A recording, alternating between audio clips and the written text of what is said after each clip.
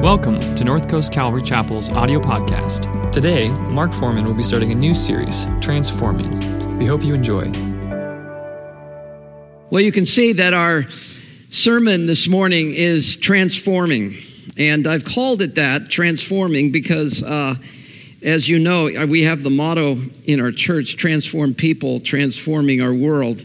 But if you ask the question, are we really transformed in the past tense? It would be, no, actually, we are transforming. And so I've kept it in the participle form, transforming. But it's the process of you becoming the new you. And I want to talk about that in just a moment, but let me just begin by answering the question why I've chosen this subject. Probably the number one issue is the fact that the idea of you becoming someone else, you changing, what the church used to call sanctification, is largely a forgotten truth. It's on the back burner of the church. We understand that I was saved, which means I'm forgiven, I'm justified. We understand that I will be glorified when Jesus comes again. That is, I will be saved and the process will be complete. But the Bible also teaches in the present tense that I am being saved. I'm being saved from myself, from sin, from what I would have done or could have been. All of this is happening in me now. And so I want to focus on that and take it off of the back burner and bring it out right into the front and center. And I also want to make clear that when I use the word sanctification, the reason I'm not going to use that very much in this series is that word sanctification somehow developed a negative connotation largely in the church. There were things that were taught that you shouldn't smoke, you shouldn't chew, and you shouldn't go with girls that do. And there for 100 years, the church kind of focused on behavior. And those of you that come from the holiness movement, you'll know that the church in the older generation would teach people that you're a sinner if you wear makeup, you're a sinner if you go to movies, you're a sinner if you dance, those kind of things. And so we looked at that and said, wow, I don't think I want anything to do with sanctification, but it's a good word. And it's the word that's a synonym to transforming and you becoming what God has called you to be. So it's a great thing for us to learn. The other reason I want to study this is that you and I live in a culture of transformation. If you're not aware of it, you're not living in this culture. This culture is obsessed with becoming something else other than what I am.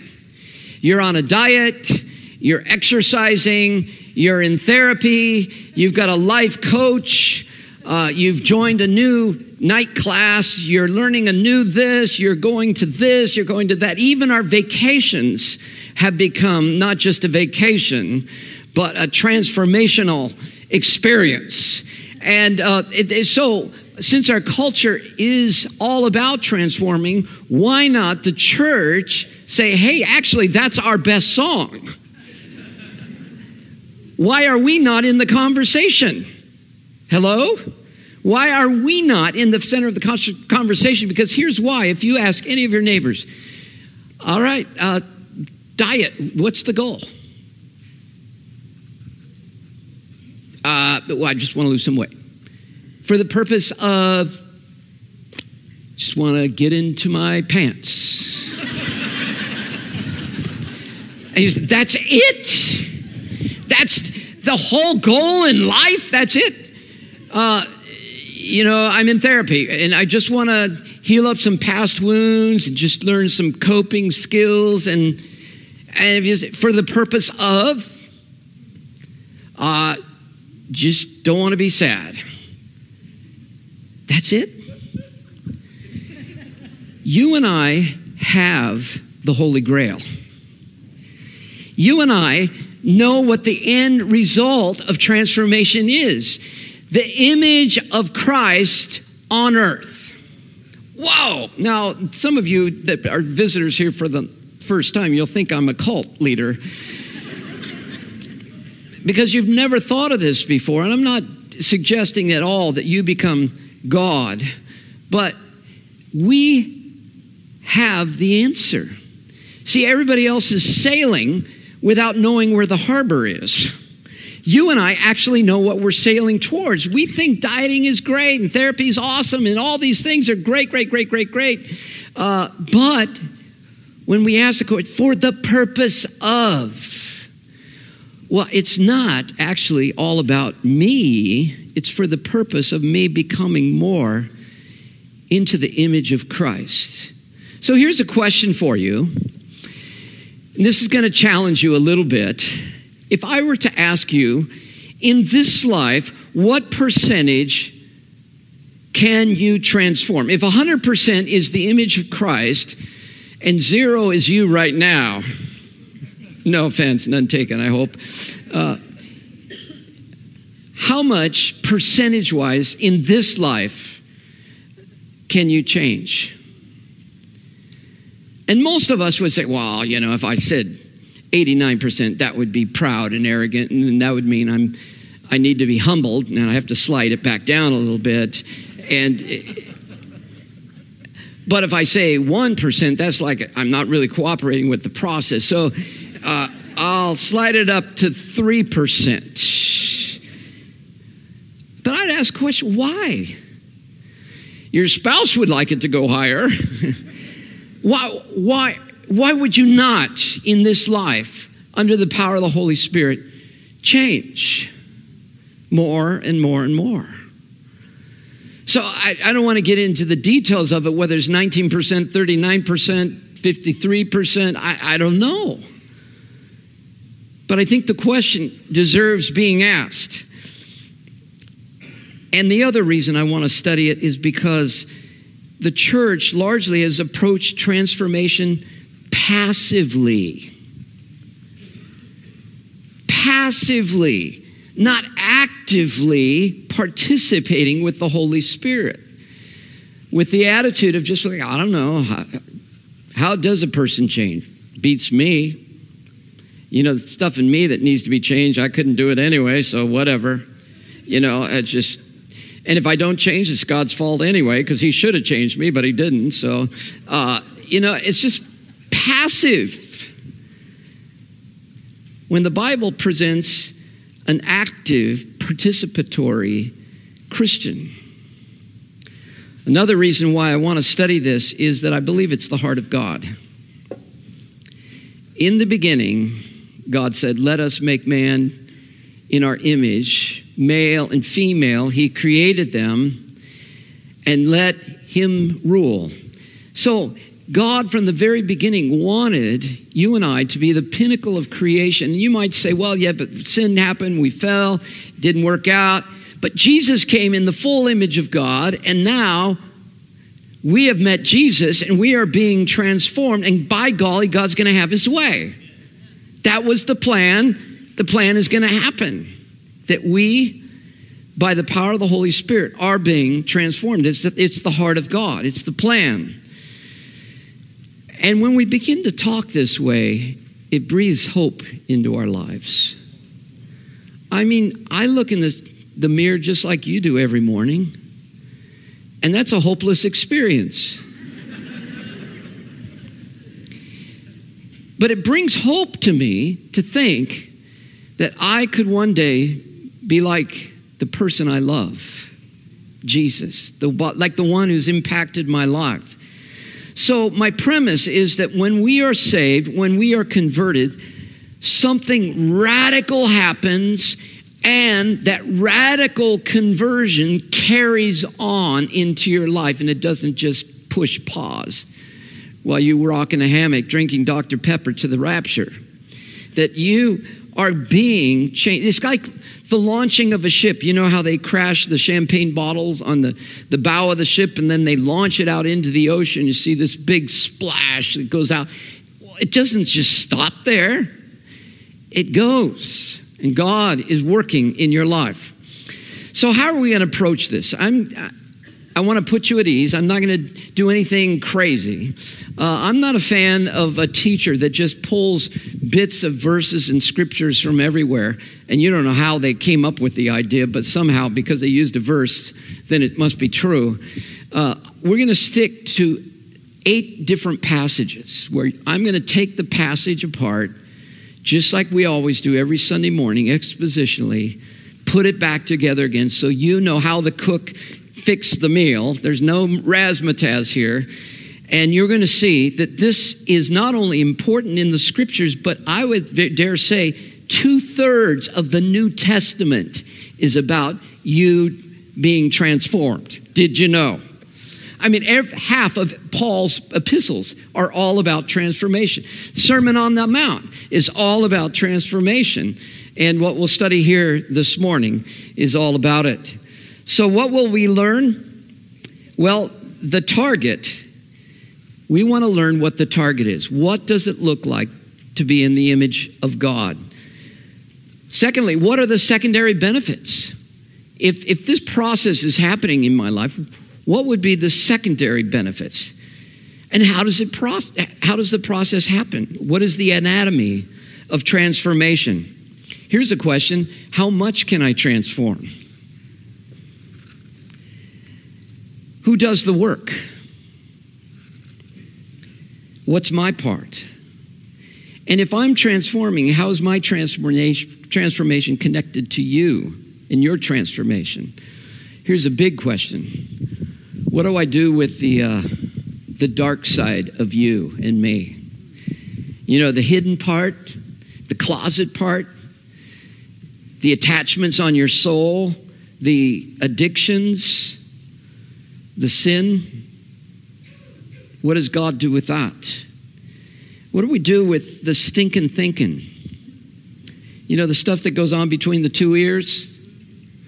That's, you know, I'm telling you, it's the thinking that's the stinking, you know? It's just where we rise and fall. What do we do with that, changing that? And have you ever noticed the side effects that begin to happen as you are experiencing this? The wonder that comes into your life, the love that comes into your life for other people, how you notice things that you didn't notice before.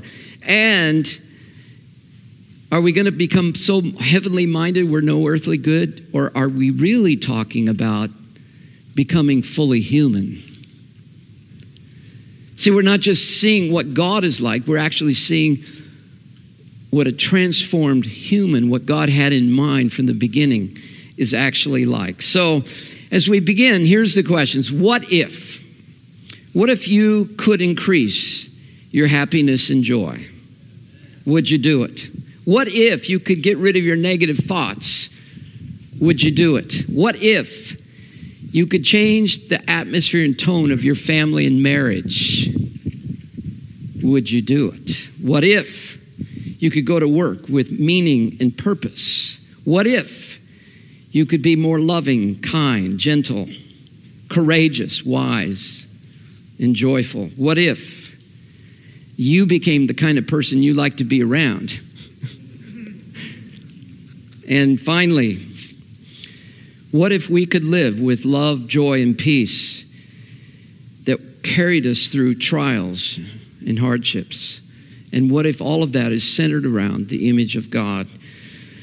So in a moment, I want to pray as we launch into it, but as we even get into this subject, I'm reminded of a movie I saw as a kid called Snow White. Scared the living daylights out of me, you know, this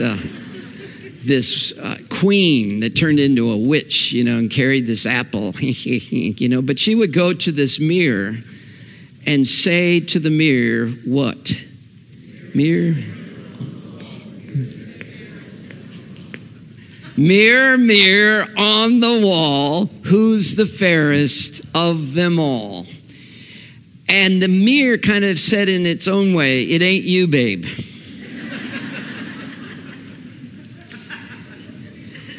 And what you'll find me suggesting is it ain't you, babe.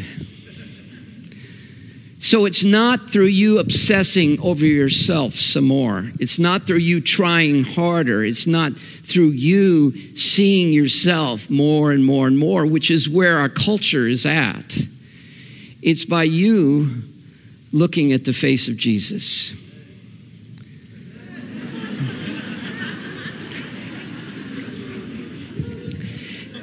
And you will become what you look like.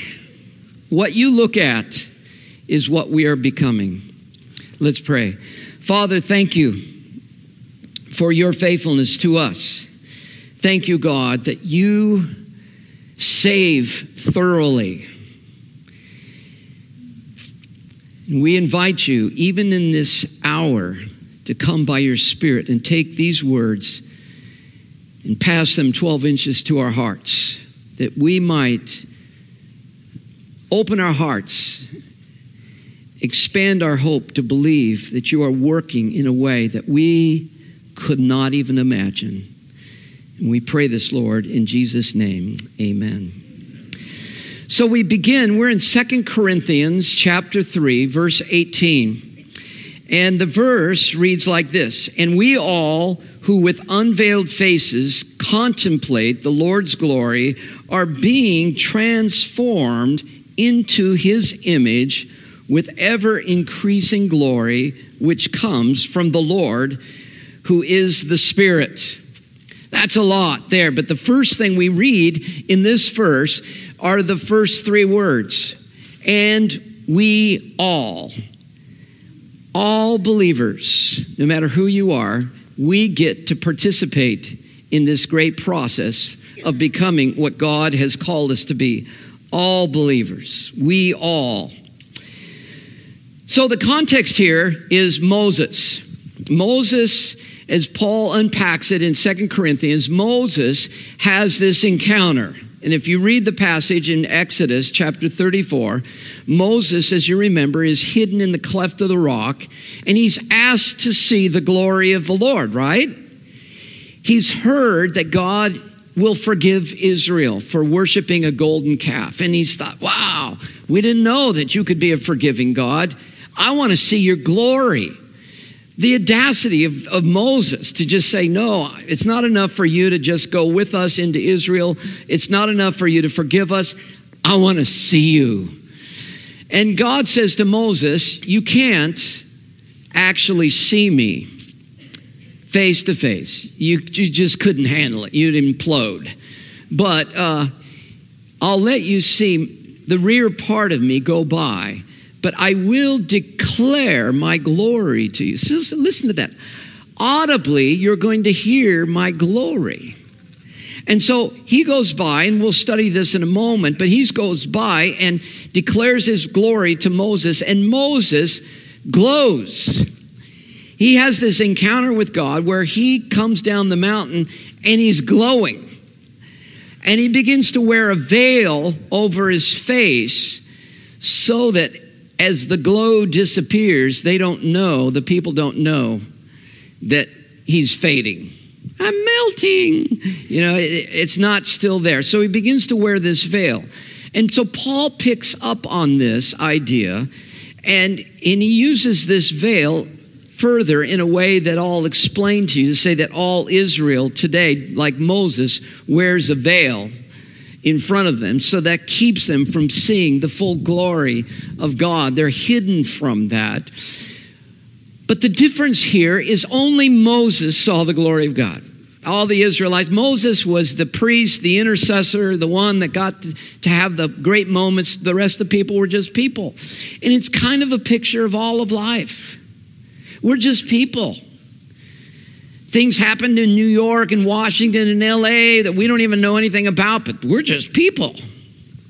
Things happen in priesthoods, but we're just people.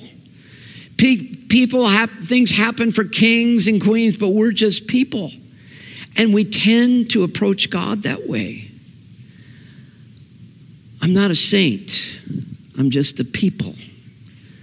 And so Paul wants us to know, when it comes to transformation, we all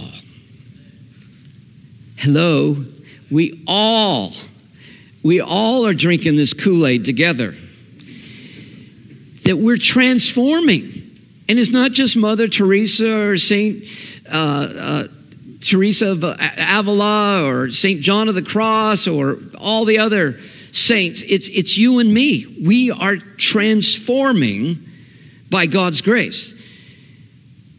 Joel, in his great prophecy, he summarizes all of this by saying, I will pour out my spirit on all people, all flesh. And I want you to notice how he incorporates all the people. He says, your sons and your daughters will prophesy. So we got the young people and we got the female gender prophesying. And it says, your sons will prophesy. So we got both genders. But then he says, your old men. Any old men here? We're in there too. We got some young men. And then the next verse takes it into the socioeconomic category. And it says, your servants, which could be translated slaves. The people that are on the bottom rung of the socioeconomic strata get to look like God. Wow. And on the men and the women, I will pour out of my spirit in those days. And we're in those days. Peter said on the day of Pentecost that it's happened. It's begun. So you and I are tasting of something that's pretty radical, and it's all inclusive. And this is so imperative because when we think about the transformational culture we're in today, it isn't inclusive. It's only for the people that took the right vitamins. It's only for the people that found the right life coach or the right therapist. It's only for the people that had the money for that operation, that surgery. It's only for the people that could go to that school. It's always exclusive. It's rarely inclusive that everyone gets to drink of transformation. It's related to appearance. If you got the beauty, if you got the brains, if you got the bucks. But here, it's inclusive. Does anyone remember the book? I think Mark Freestad alluded to it, not last sermon on fatherhood, but the one before that. He alluded to the Velveteen Rabbit. Do you remember that story? Here's the reason you like that story. You, in the story, are the Velveteen Rabbit. And the Velveteen Rabbit, this stuffed bunny, that there's nothing wonderful about it. It's just an ordinary stuffed bunny. But the bunny wants to become real. And in the story, becoming real is what the image of God is. It's you becoming the real you, the authentic you, the you you've always wanted to be. We sometimes wonder about when Jesus comes into my life, does he eclipse me? And I don't know how to be me. I just got to be Jesus. I don't know how to be Jesus. No, he takes all the good in you, all the idiosyncrasies, personality profiles, all the enneagrams, whatever you're doing, the best of you. He's not eclipsing that. He's enhancing that. But at the same time, the stuff of you that should not be there, that the worst of you, he takes away like a cookie over a cookie dough and just pulls it away and says, never look good on you anyway. So in the story of the Velveteen Rabbit asks the Skin Horse, what does it mean to become real? And how does it happen? Do you have to be a wind-up toy? Do you have to be one of these flashy, painted toys that all the kids want to buy at Christmas time and breaks within 3 days? And the Skin Horse responds. He says, becoming real is not that at all. It's how you're loved.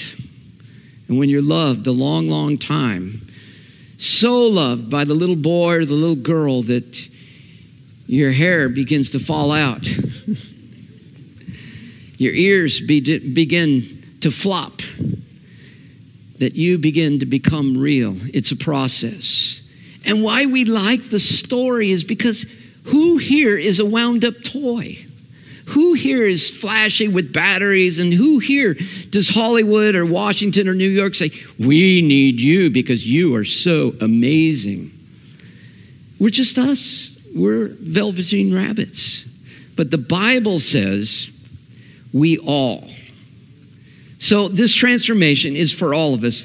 And if the velveteen rabbit can change, there's hope for you. Secondly, transformation happens not by focusing on ourselves. This is, again, counterintuitive to culture. It doesn't happen by focusing on ourselves. He says in the text, who with unveiled faces contemplate God's glory. So we focus not on ourselves, but we focus on Christ. Jesus actually taught this way. If you think of all the instances in the Gospels where Jesus was counterintuitive to culture, it feeds right into this thinking. For example, Jesus says, if you want to be great in God's kingdom, you must become the servant of everybody else. Counterintuitive. Jesus says, the least will be the greatest in the kingdom of God. Counterintuitive. Jesus says, if you want to find yourself, you must lose yourself. Also, he says, deny. Yes, that will be acceptable on the test. So this counterintuitive idea is that we're staring at Jesus, not ourselves. The whole culture is saying, stare more at yourself. Be more obsessed with yourself. But I'm suggesting the gospel presents a Christ obsession. And indirectly, I end up finding myself. Some of you might remember Prince Caspian, great story that C.S. Lewis wrote in his series, The Chronicles of Narnia. And this is one of the early comeback appearances of the four children into Narnia. And they come back, and it's a stage in the kingdom of Narnia that's like 1,000 years later.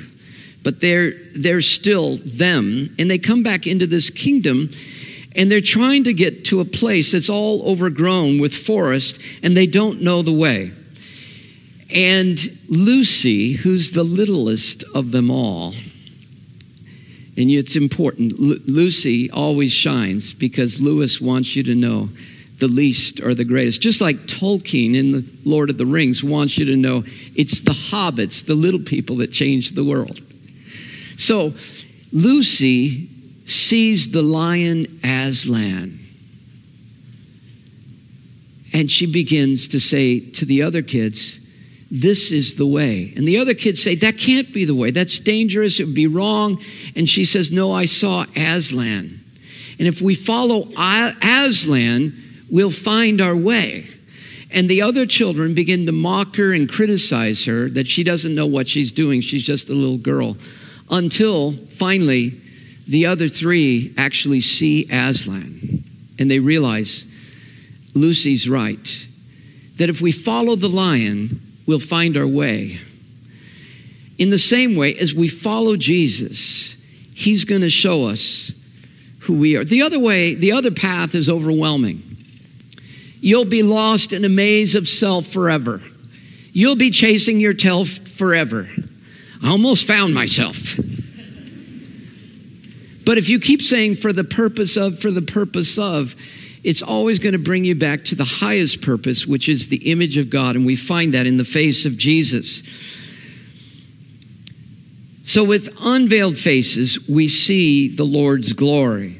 And so unlike Moses, who had this veil that becomes an image of how Israel was kept from seeing the glory of God, we have the veil removed because we have seen in the Gospels the person of Jesus.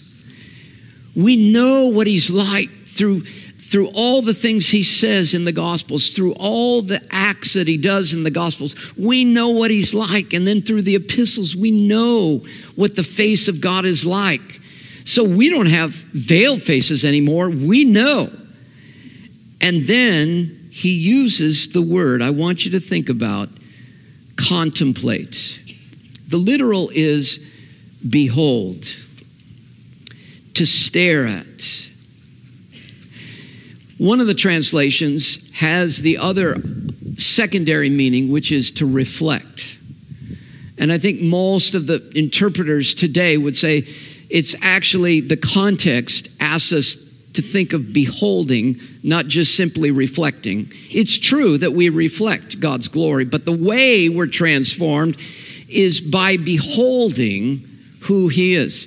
To give you a supportive text for this translation, in verse 18 of chapter 4, Paul's still talking about this in 2 Corinthians, and he says, but we fix our eyes not on what is seen, but on what is unseen, since what is seen is temporary, but what is unseen is eternal. So we're fixing our eyes on the eternal Jesus. We're not fixing our eyes on temporary culture, temporary fads, temporary things that you think would give you an identity. There's so many lower things that are saying to you, this is your identity. Folks, with our obsession on sex, can I just say that is not your identity? Your gender is not your full identity. Your education is not your identity. Your occupation is not your identity. Your neighborhood is not your identity. Your clothes are not your identity. Don't believe the culture anymore. There's a higher identity. And that identity is none other than the image of God. There is no other higher identity than the identity of the image of Christ. So how do we contemplate if that's the process? Well, think of all the places and times that you have beheld the glory of God.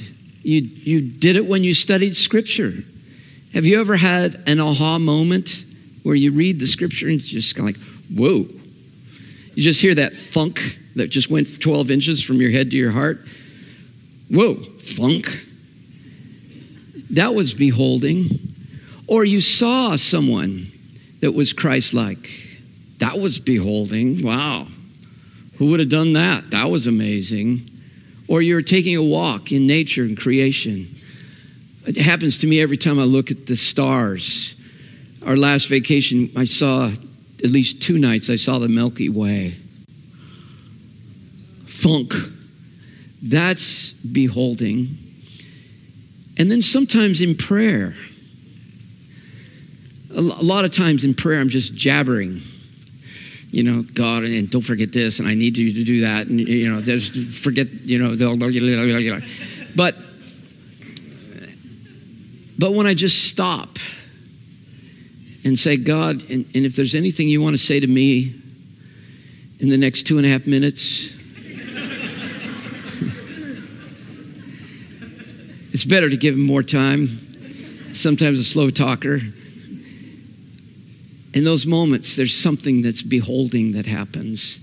You know, the contemplative movement that would emphasize techniques, and techniques are great. Fasting, solitude, prayer. We'll talk about techniques later on in another message, but those are just techniques. Those are not beholding. You may or may not behold when you're fast. You may or may not behold when you're in solitude. But it's the beholding that you get a glimpse of Jesus. That's who you are. That there's a kickback like a rifle. It affects you, and you are transformed in increasing manner as we look at him. So how is that different than belief? Nothing. It's not different than faith. It is by faith, because in that moment, I re-believe what I believed. Yeah, I mean, you believed when you accepted Christ, but now you see him more clearly, and you believe it. And it's in the faithing, the refaithing of the moment that I am being transformed from one image of glory to another. And if you ask the question, what does the glory of God look like? We'll study this more in the future messages, but just to give you an hors d'oeuvre, you want just like an appetizer, little duck taco or something? Exodus 34 gives us what Moses heard. Let's check that out. The Lord passes by Moses and he declares, can you put Exodus 34 on the screen? He declares, the compassionate and gracious God. Now, is that what you would think of if you were going to tell your friend, your neighbor, if they said to you, so what's God like? Does the first word out of your mouth come compassionate? Oftentimes Christians, the first word is, well, he's a judge. He's going to judge you. Aren't you glad? I love the fact that he's compassionate towards me, because compassionate means he understands me. Like, oh boy, Mark, it's you again. All right, well, I have a lot of compassion for you. He's gracious, the second word, undeserved love. The third word is he's slow to anger. Do you know what that is in the Hebrew?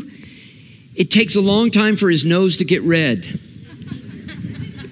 You know, certain races and people, their nose will flare up and get red, not just from drinking, but just anger. It's just like, whoa, back off. His nose is red. Rudolph is here. It takes a long time for God's nose to get red. He's slow to anger. And he's abounding. It overflows, his love and his consistent faithfulness to you. And he maintains that love not just for you, but for thousands. And yes, he is forgiving, but guess what? He forgives the big stuff. Oftentimes when we ask God for forgiveness, we minimize our sin. We say things like, God, I want you to forgive me, but you know, a lot of people do what I did. And you know, everybody's doing it. Well, do you see what you're minimizing the greatness of your sin? Why do you need to minimize it? Well, because God might not forgive me. I love this text. It maximizes it. Let's call it for what it is. Wickedness, rebellion, and sin. And that's what he forgives. That's a big God. Another passage we could look at to consider God's glory is Galatians chapter 5. Most of you know this as the fruit of the Spirit. So have you ever seen a person that you would say, wow, I love to be around them because they're so loving. They're full of joy. You know, I don't want to be around Christians that look like they've been baptized in lemon juice. I want to be around joy. I'm already too uptight. I don't want to be around uptight people. I want to be around peaceful people. That's who Jesus is. What about forbearing? Back in the 60s, we used to do a thing called the limbo game. And I could do that when I was Gumby. You know, I'm flexible. You know, I can't do it anymore.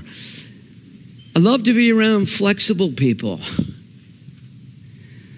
Don't want to be around people that will got to walk on eggshells, really upset them. Yeah, he's forbearing. He's kind. He's good. Everything he does is good all the time. Faithful, gentle, self-controlling.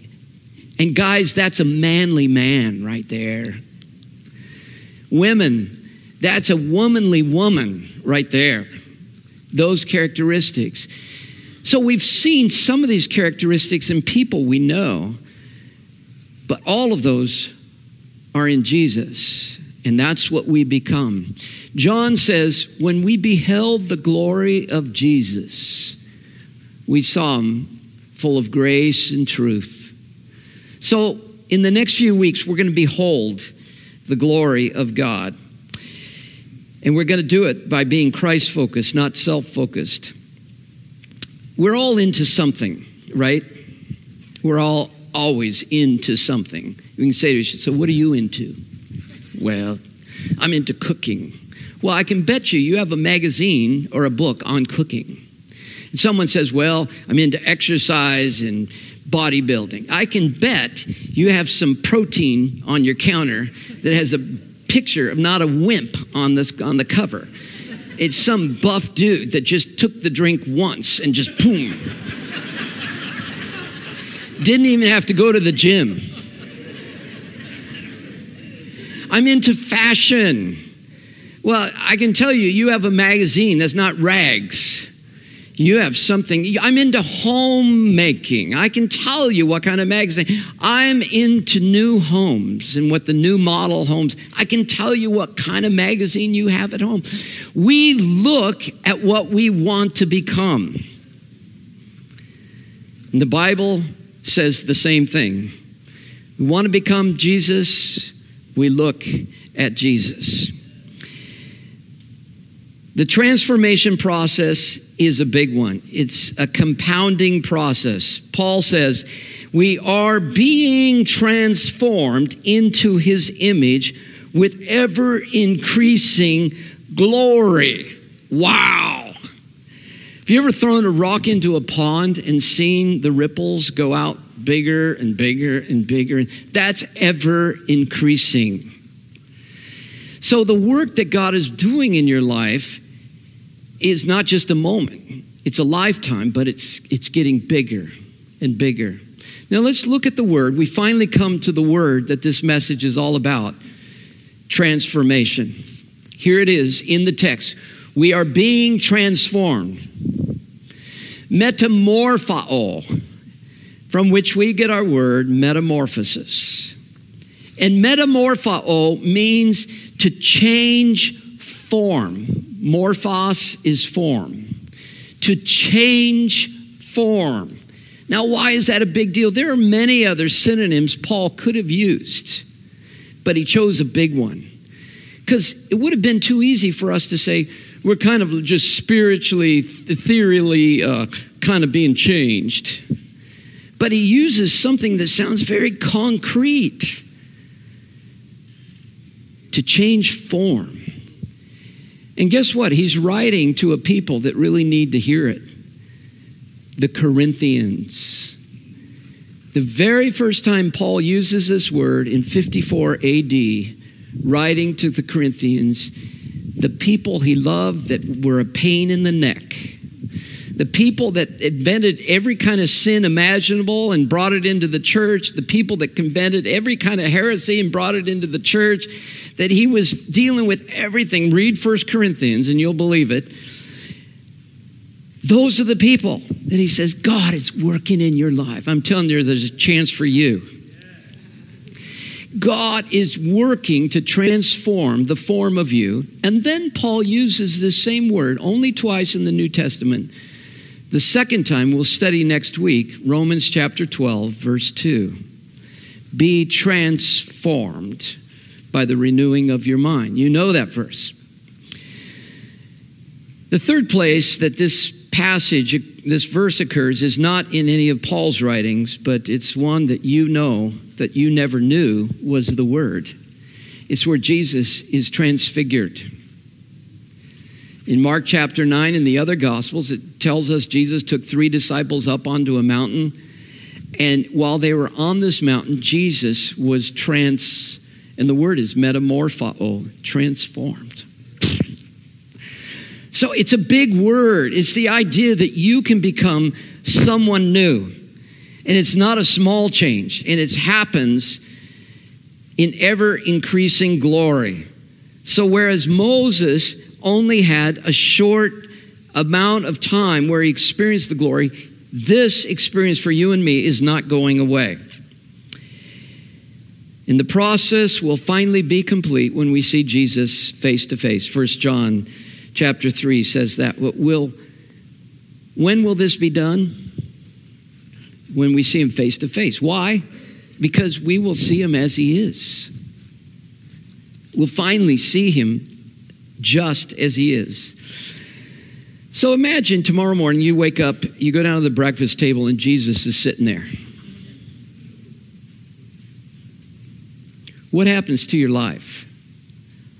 oh my gosh, I know exactly what he's like. We have breakfast together. Well, that's what Paul is intimating.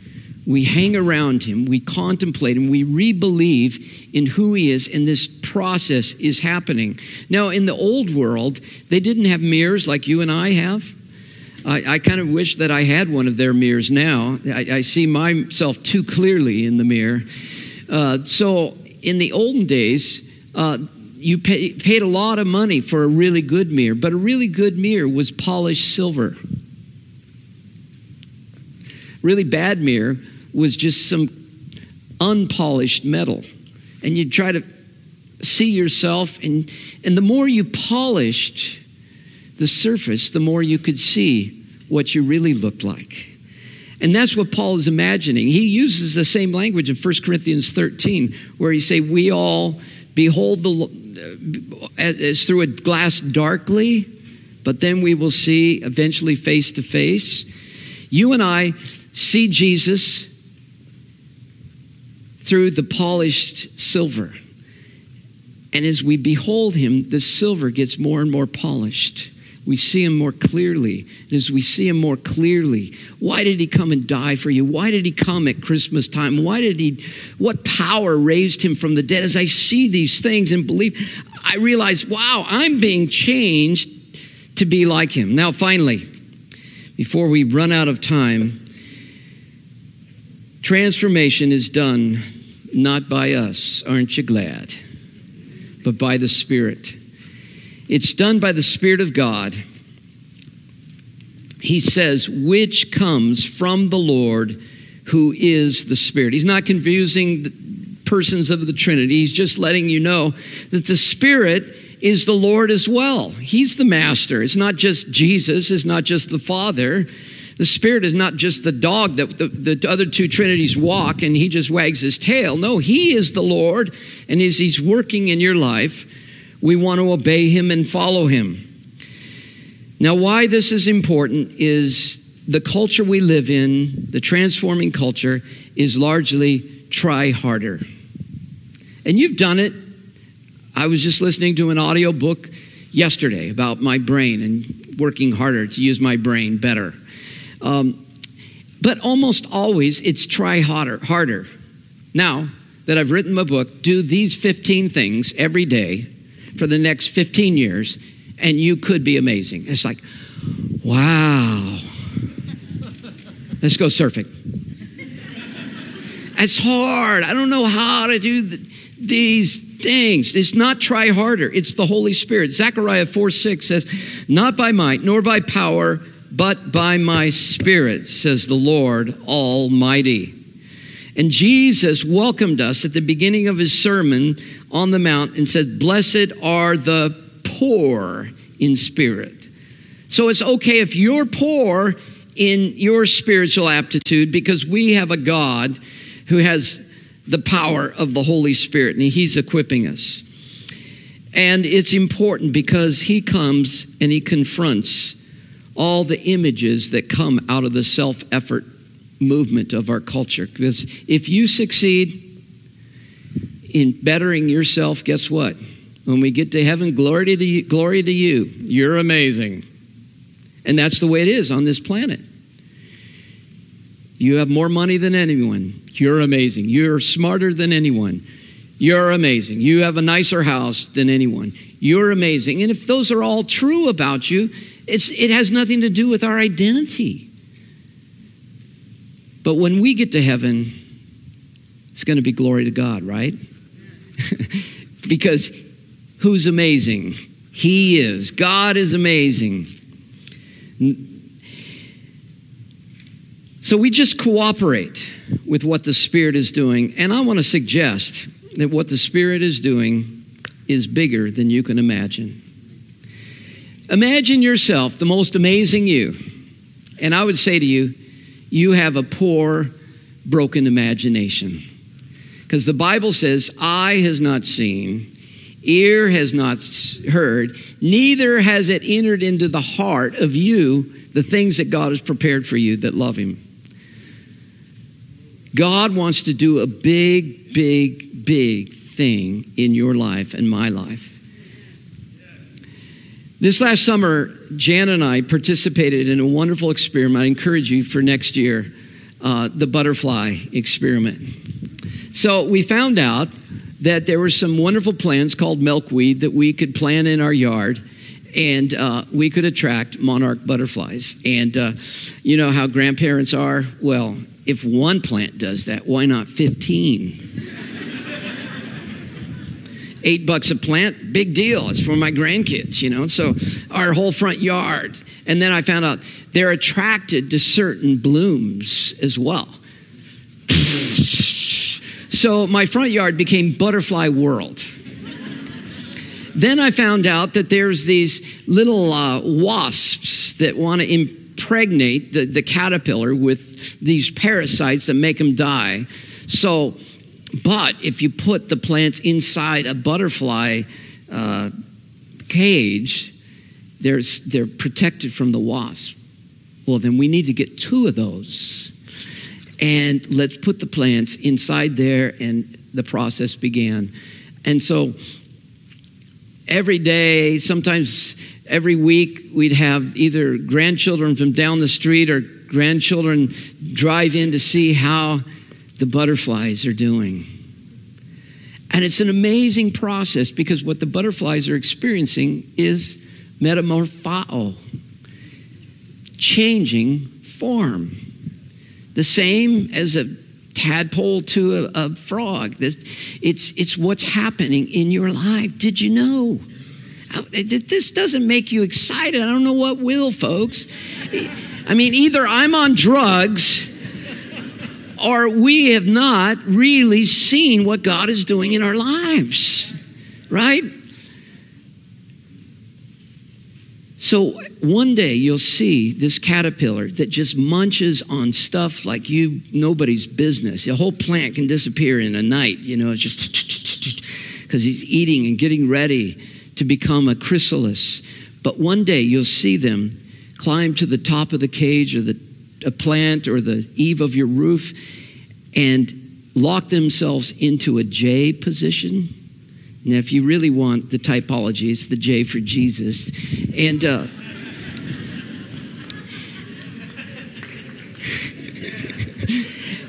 and they lock themselves into this position. You know, oh my, the cocoon is coming. Get ready. And the cocoon forms. And then there they sit, incubating for 10 or 12 days. You can mark your calendar. You're incubating, folks. You are becoming. God is working in your life. But then on that day, you can look at the caterpillars. There was one day we looked at 3 of them. They said, oh, they look ripe. You can see the color through the chrysalis. We went for a walk. We're old people. We can only walk for 45 minutes before we die, you know. So we go for a walk. We're back in 45 minutes, and there's 3 butterflies inside the cage. Yeah, it just, once they're ready, they're ready. And now, they'll never be a caterpillar ever again. Folks, you are becoming something that you just don't spend a lot of time thinking about. But it's time to wake up from this long dream, this long, sometimes nightmare, and say, no, the story's true. It's really, really, really, really true. And you are one day going to be in character like Jesus. And it's happening now. It's happening now. Let's pray. Lord, thank you this morning for the truth of your word and the possibility and the hope of becoming like you. God, we invite you by your Spirit to do a great, great, great work in our lives. We pray this, Lord, in Jesus' name. Amen. Would you stand with me? Thanks for listening this week. If you're looking for ways to serve, give, or get connected, please visit our website, northcoastcalvary.org.